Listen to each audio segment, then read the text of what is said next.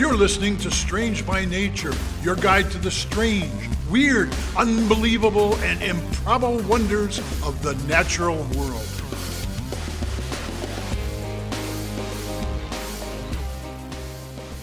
Hello, everyone. Thanks for being here today. I am Kirk Mona, and I am joined today by Rachel Ginza and Victoria Thompson. We are all professional naturalists who together have scoured the world for weird and wonderful wonders just to please your mammalian brain's desire for novelty. Isn't that nice? Let's do this. Hey, everybody. Hello. Welcome back to the Hey. show. I still have laryngitis. It's truly You'll amazing. get over it someday. so- Bear with me. But It's sounding better, though. Mm-hmm. yeah, I am feeling a little better. And today I'm going to talk about something very small. You know, sometimes when I'm thinking about insects or other animals that are a lot smaller than humans, I have this moment where I kind of wonder about how things are sort of, I'm just amazed that things can function so well, even in such a tiny body. Like, Mm-hmm. you know, Sure. a tiny midge you can barely see can fly and get around and do all the other things it needs to do to survive just as well as a large horsefly or an albatross, Right. you know. Sure. I often And- wonder how Rachel gets things off shelves. And you I know. climb, Kirk. I climb. Okay. Well, that answers my question. Thank you.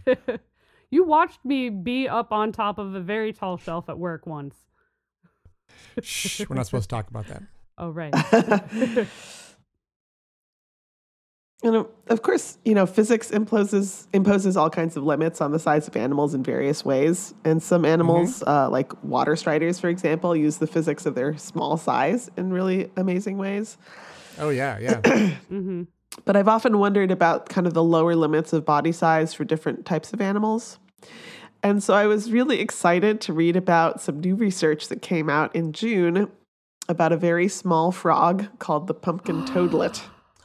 Oh, Oh, take it off my list. All right.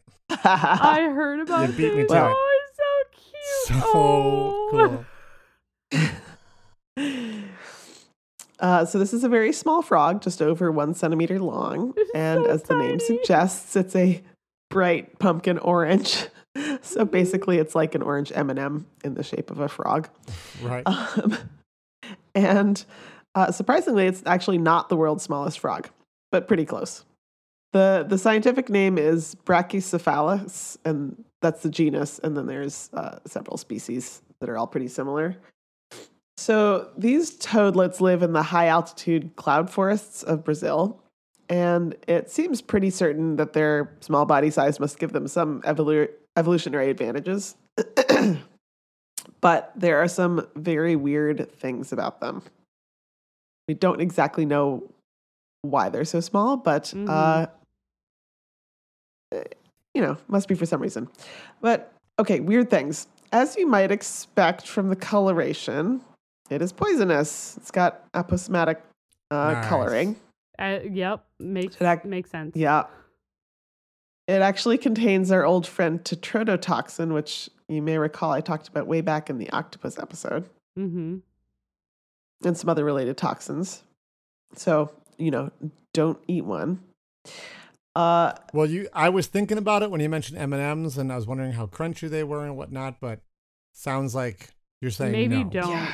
Yeah, Okay. don't. Noted. Although when they're first born, they don't. I believe they acquire the toxins from their food. So you're saying I can They're eat not the orange and they're not babies. toxic when they're born. Maybe Kirk, That's please dark. don't eat the babies. Yes.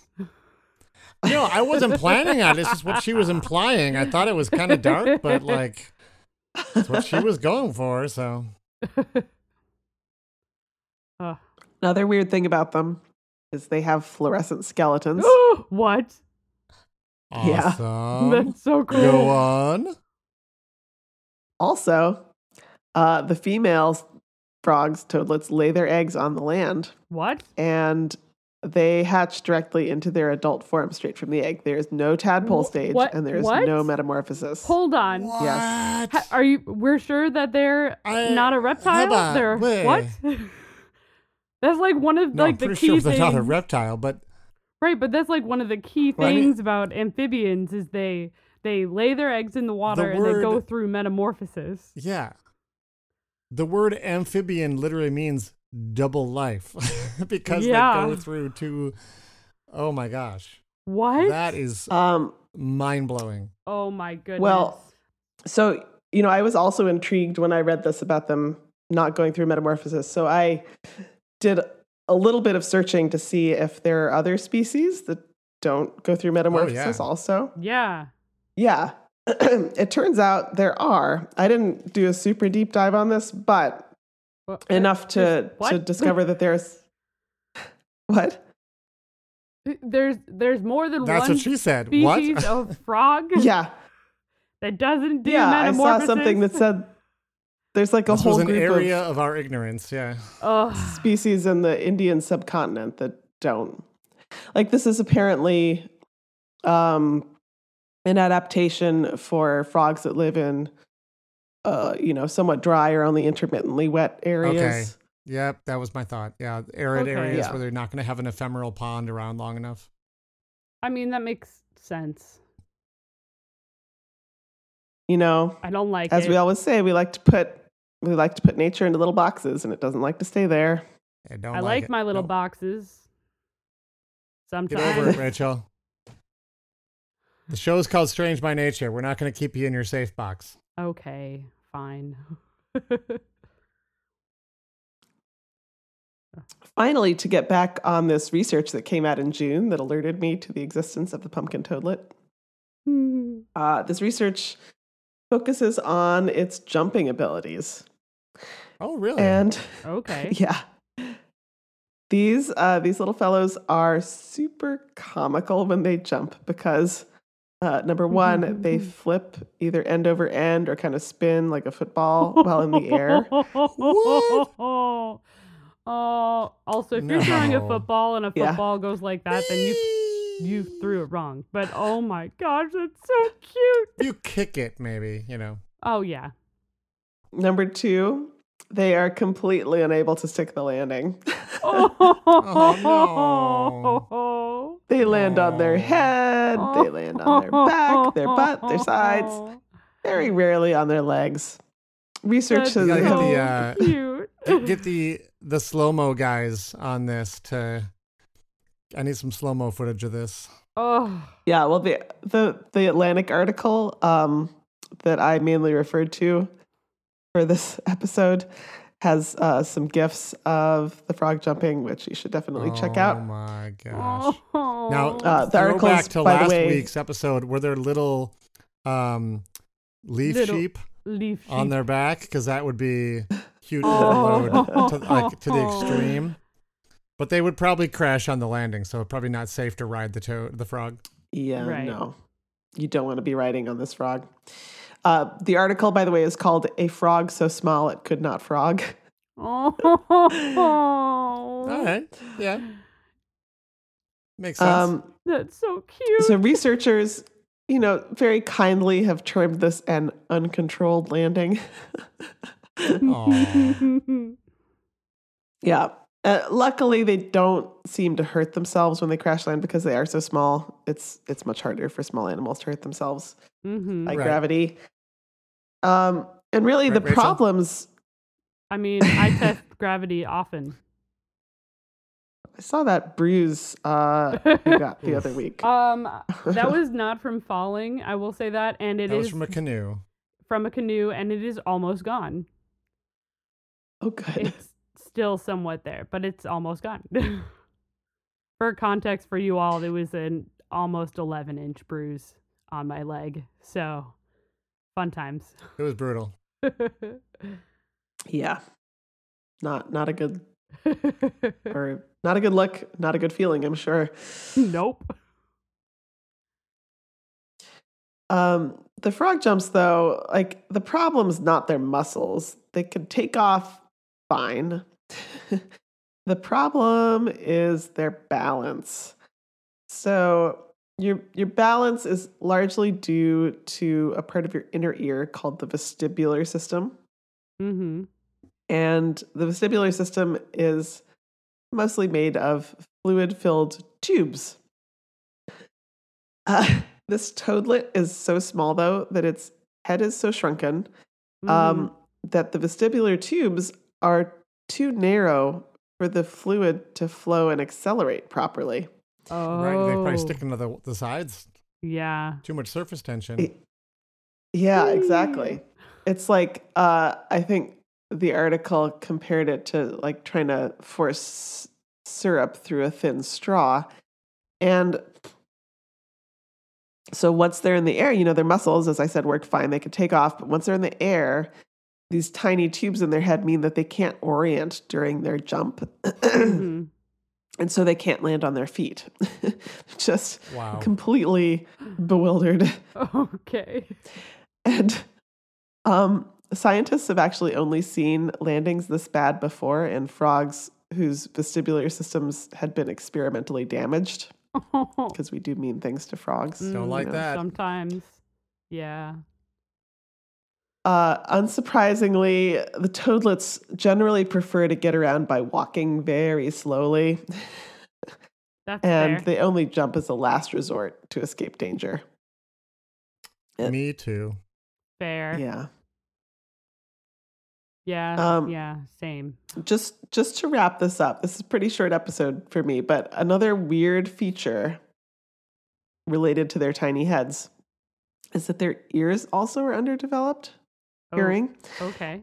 And like many frogs, they give a mating call, but their ears are actually unable to hear the frequency of the mating call of their own species.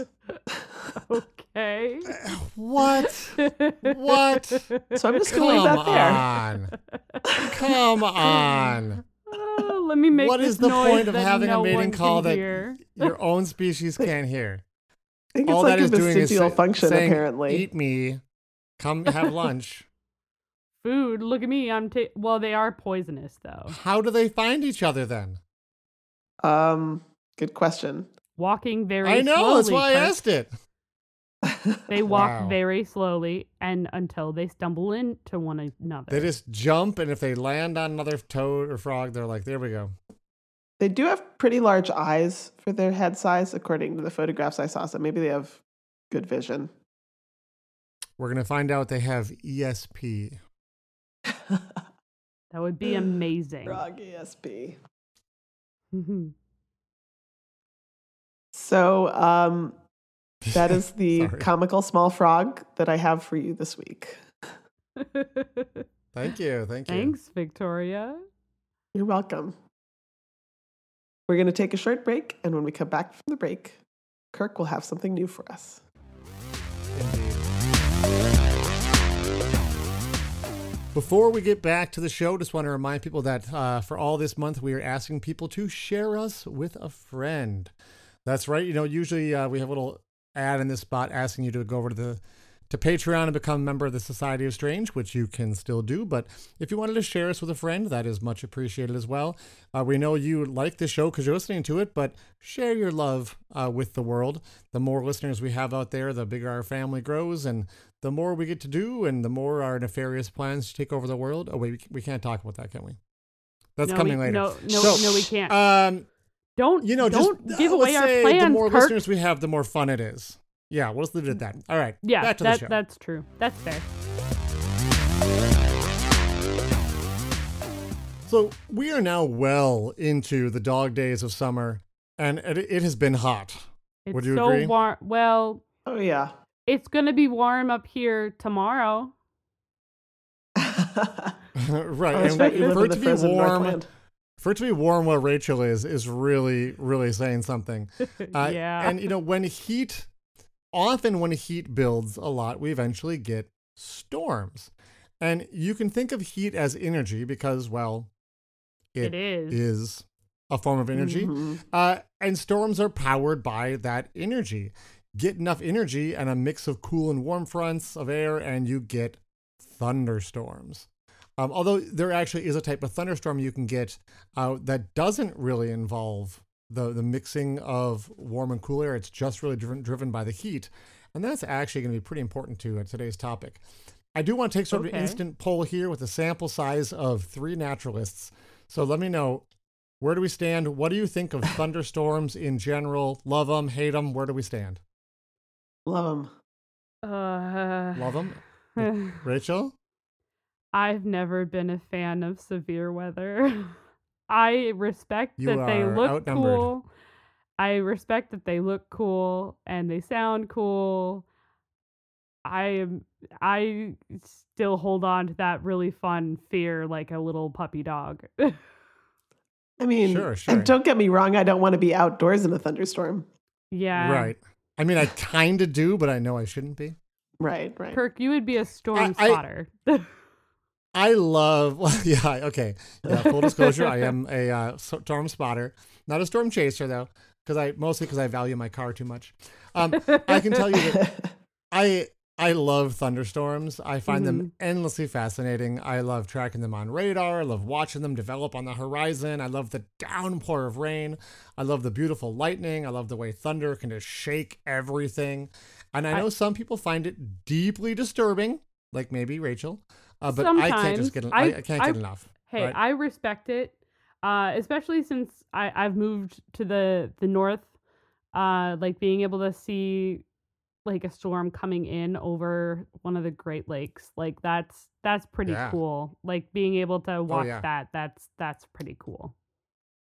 I'll admit that. Now, thunderstorms can be destructive, so I need to be clear. I'm not a fan of the damage they cause, especially when the damage is damaging personal things. But even seeing the destruction they can cause is also fairly interesting from a purely scientific perspective, even when we're saddened by the emotional and financial cost to our fellow humans. But one aspect of thunderstorms that I really like is right there in the name, thunder. The thunder is, of course, the result of lightning. And we've talked about lightning before in the show. I think Rachel, you did sort of a basic story about what lightning is kind of early on in the podcast. And Victoria did a story on Lake Maracaibo in Venezuela, where they have lightning storms 300 days out of the year. Oh, be still my heart. Again, a place I will never, ever live. Right. And Victoria and I are like, we got to get there sometime. So you'd think we'd covered lightning pretty well on the show, but oh no, we're not done yet. I have for you today one more story about lightning. Okay. So Victoria talked about the place with the record for the most lightning. I want to talk about the records for the biggest lightning. What? So we're going to measure lightning size in two different ways. First up is distance, like how far does the lightning travel? Okay. And the second way we could measure the biggest is by how long does that lightning flash last? Which, spoiler alert, it's a famously short period of time, right? You could say it's a flash. A flash, right? So let's tackle distance. Let's tackle distance first. Now you might be thinking that this couldn't possibly be all that long, like clouds aren't all that far from the ground to start with, but we're not talking about cloud to ground lightning. We're talking about cloud to cloud lightning. These are ones that don't hit the ground. They just are, shooting across the sky. Or perhaps in this example, cloud to cloud to cloud to cloud to cloud to cloud lightning.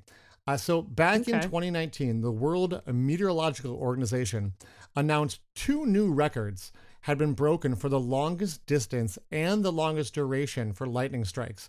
And both of them were in South America. The longest distance lightning strike covered, are you ready? Yeah. Probably not. 709 kilometers. What? Also known as 440 miles of linear distance. Oh, No. that's too long. That's too long. I don't like that. That's too long. So this was in I don't like that. southern Brazil. The storm itself had been, actually it was on Halloween Day, October 31st, 2018. And in the press release, there's an actual map of the path it took. And keep in mind that this is not like a single long straight bolt across the sky, which is kind of what I pictured when I first heard this story. Right. It actually spread out in a fractal pattern across the sky and looks like a map of a river with tributaries. So But it was searching lightning? out for... Yeah, like searching out for paths it could take across the sky, and just kept crawling forward and forward and forward for hundreds of miles. Some little tendrils kind of dying out, lots of little dead ends, but it kept on finding like a route it could take. And there was one central twisting path that ended 709 kilometers from where it started. But it was a winding road. So if you were to measure the actual length of the bolt with all the turns taken out, which they haven't done, but it would be even longer, which blows my mind. So scientists have dubbed these events mega flashes. Yeah. Which is a pretty cool name. That's pretty solid. Now, in the same press release, they detailed the longest flash as being in Argentina on March 14th, 2019. And similarly, this mega flash just kept going and going and going. But instead of covering like a large geographic area, it just kept branching and branching and branching and going around and around in a dense area. And it lasted so long because it just kept on branching and kept on branching and kept on branching. And the total time of this mega flash was 16.73 seconds. Oh, that's so long.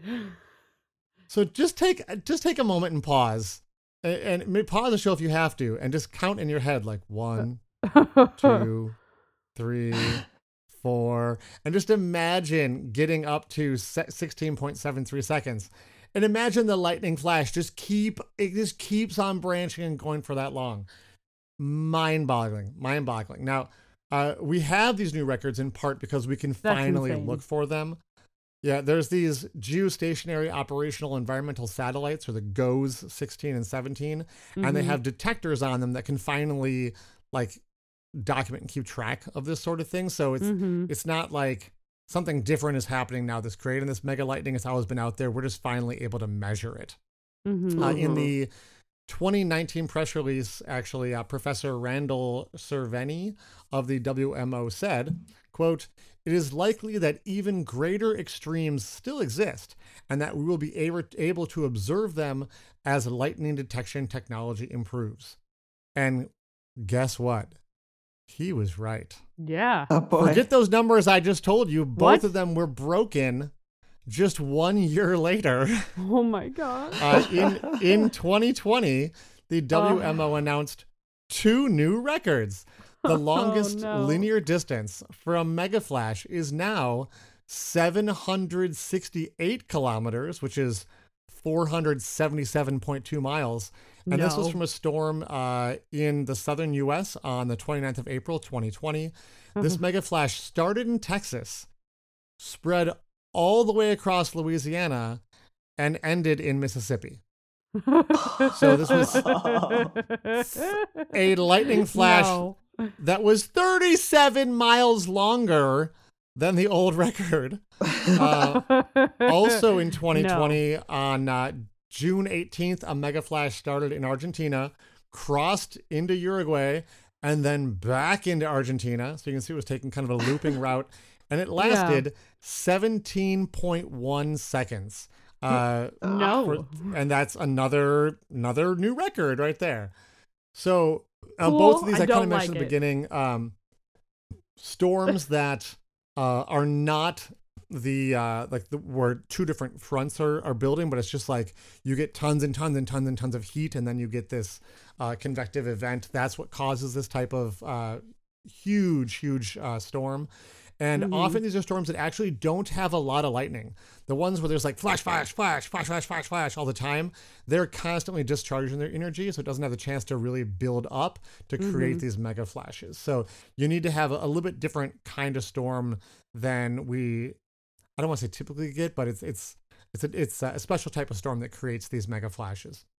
Okay. So I guess stay tuned, because we've only really just begun to have the technology to observe these mega flashes for a short number of years. So these records could still be easily broken as we move forward, which I find exciting, and I'm sure Rachel finds terrifying. Yes. My sources this week were the World Meteorological Organization and the Guinness Book of World Records.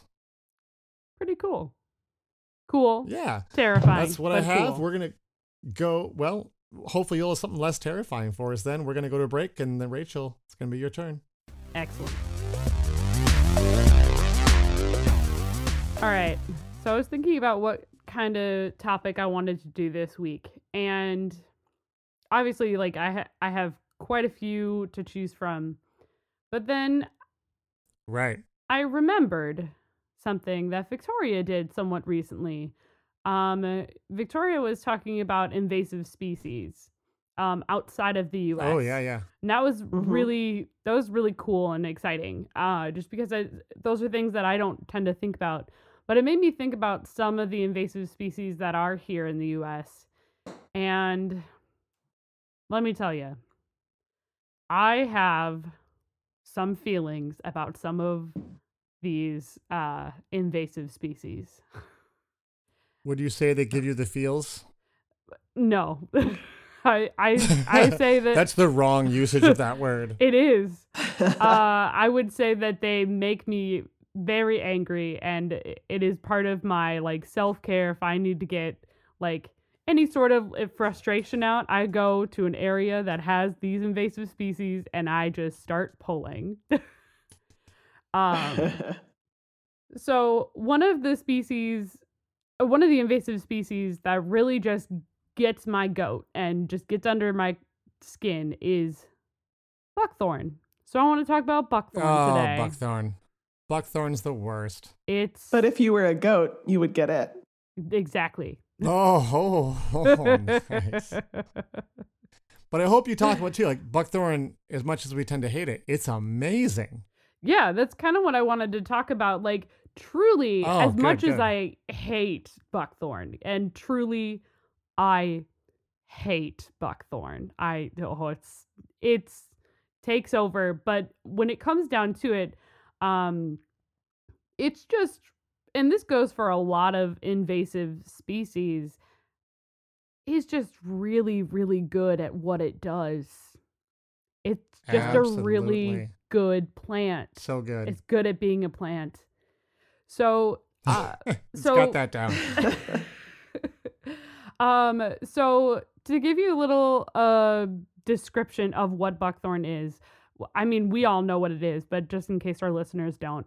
So buckthorn is, it was used as a privacy hedge. So it's this really bushy, shrubby plant that grows really densely together with a grayish bark that has these little sticks that are almost thorns and feel like thorns.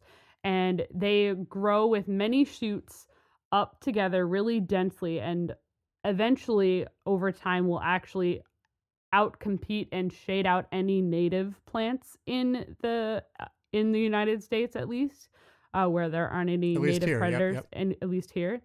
But it outcompetes and just spreads everywhere.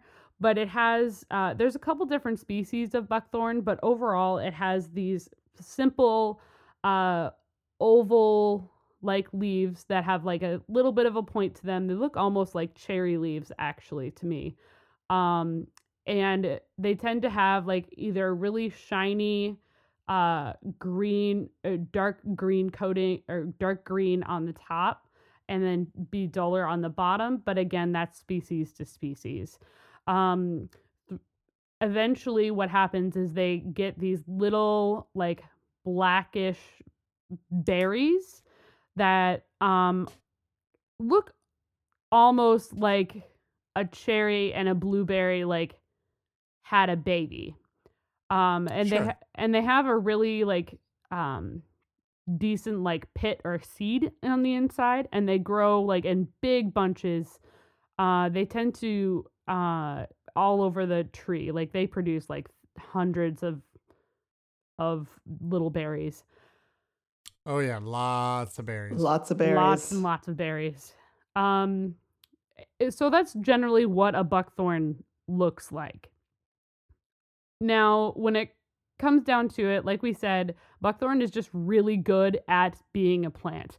And it's able to do this for a couple different reasons. So primarily it really it does very well in disturbed areas where there's been a lot of turnover It also does really, really well in forested areas, where it competes with the other plants and outcompetes them, actually, because they're able to grow and germinate very, very quickly. And they're generally one of the first plants to actually have all of their leaves on even the taller branches, because these aren't like small little You mean shrubs. in the springtime? In the springtime, yes.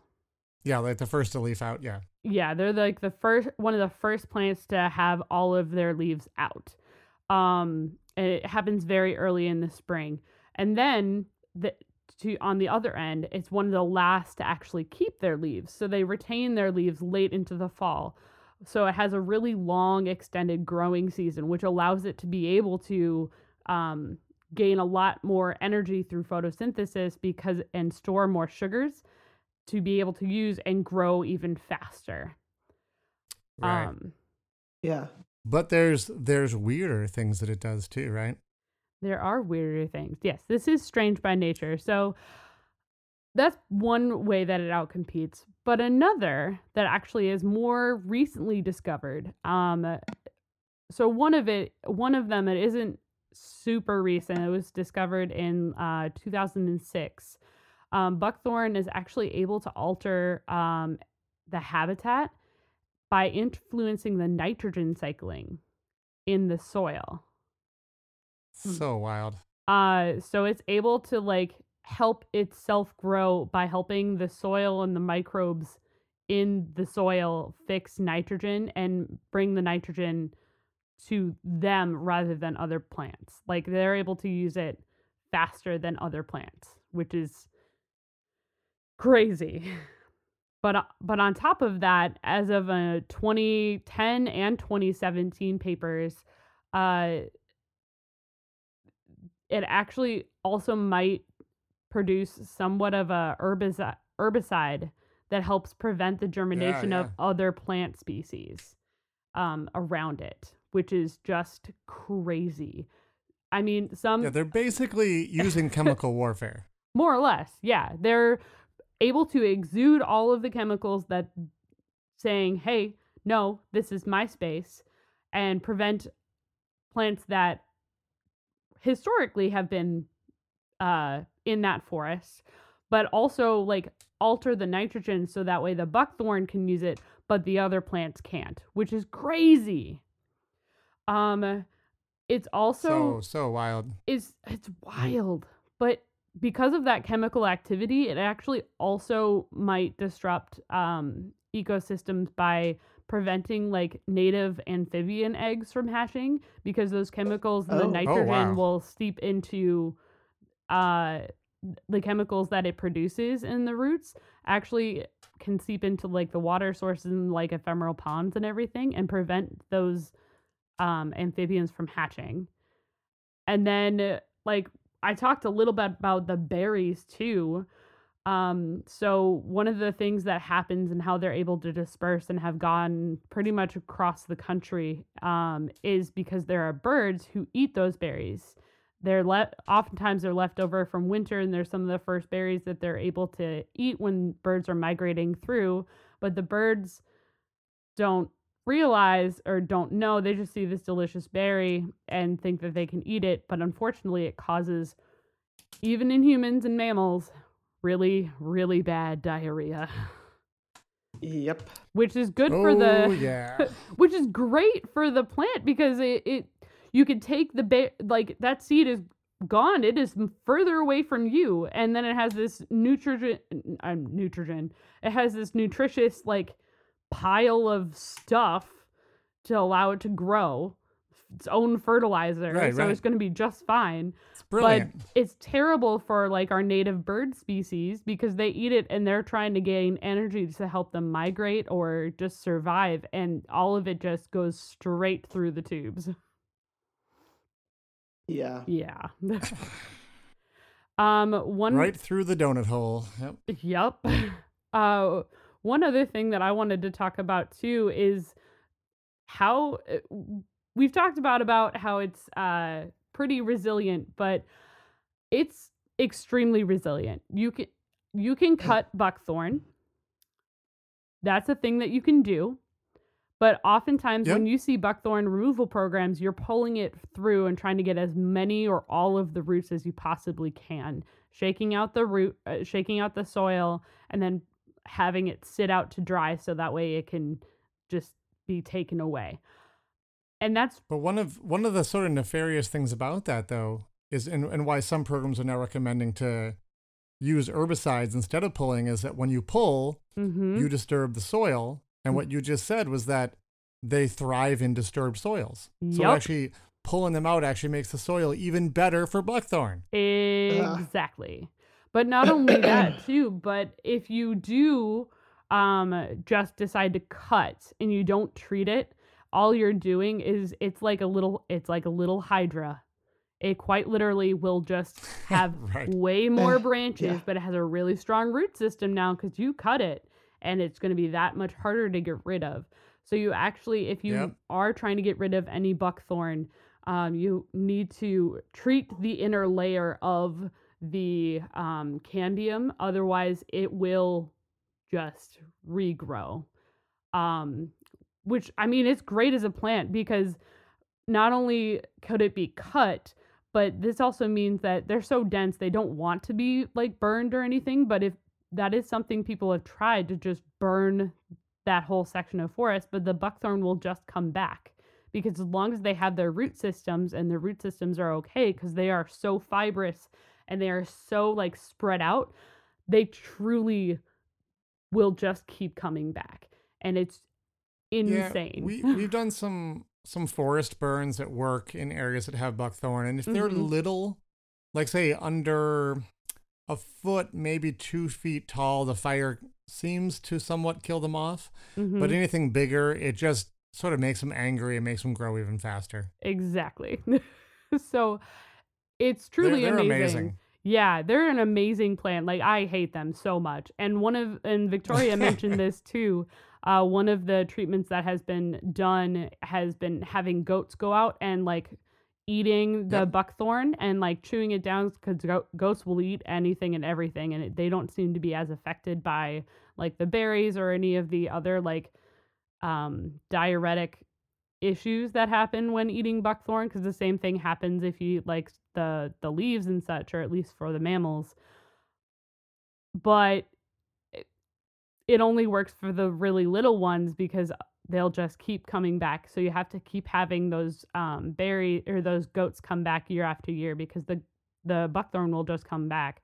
And part of that is because of the berries that are being dropped by the birds. But the other part is like those berries are really, really good, and they can stay like dormant for several years before they pop up and germinate and start growing all over again. If they I've hit the soil. heard up to 6 years. Yeah, the number I heard was 5. So it's really intense. But on top of that, like on top of all of that, buckthorn is also somewhat rhizomous, so can have sprouts come up just like aspen trees from a root system. So there could be one system of buckthorn that is just you can pull like one, and all of a sudden it's a long root that leads to another buckthorn that leads to another buckthorn. Truly, it's truly strange and amazing. It's just it's frustrating that it's doing it in our forests. Yeah. Yeah. And part of that is because it was brought over in the 1800s for privacy hedges because they grow so dense that it was like preferred because it's like, oh, well, I want all of the privacy I possibly can get. But yeah, it's pretty crazy. If you go to any nature center or if you talk to a naturalist, or we'll have a picture up on our social media, we'll have pictures, and you can if you have it in your yard, it's actually illegal to buy or sell buckthorn in the United States. You can go ahead and pull it, get rid of it. Yes. Get it out. if it's small, if you can pull the small seedlings and they won't resprout. If you can if you feel strong enough to get some of the bigger stuff and cut them and treat them, go for it. You can have so much more native plants and native like fauna that show up in your yard if you get rid of it, you know? So that's what I have now, for you. I know that I know our buddy Vikram over at Planthropology podcast, his least favorite tree, which he's made very clear, is the Bradford pear. Oh yeah, those are terrible reasons. plants. Yeah. But we need to have like a Bradford pear buckthorn throwdown someday to determine which is really the worst tree species. As long as we don't bring in that one like vine that grows in the south, kudzu. Nope. That would beat all of us. We're leaving that there. Yeah. Well, that's what I have for everyone today. Thank you all for joining us. Have a great rest of your week. See you next week, everybody. Bye-bye. Bye. Thanks everyone for listening to today's show. Be sure to subscribe. New episodes drop every Wednesday, and we love sharing this strange world with all of our listeners. If you would be so kind as to leave us a 5-star review, that would be great. It lets other lovers of the strange discover the show. You can reach out to us on social media by searching for Strange by Nature Podcast on Twitter, Facebook, and Instagram. You can send us an email as well. Our address is contact@strangebynaturepodcast.com. If you want more information about the show, you can also check out our website, which is strangebynaturepodcast.com. Until next week, get outside, stay curious, and embrace the strange.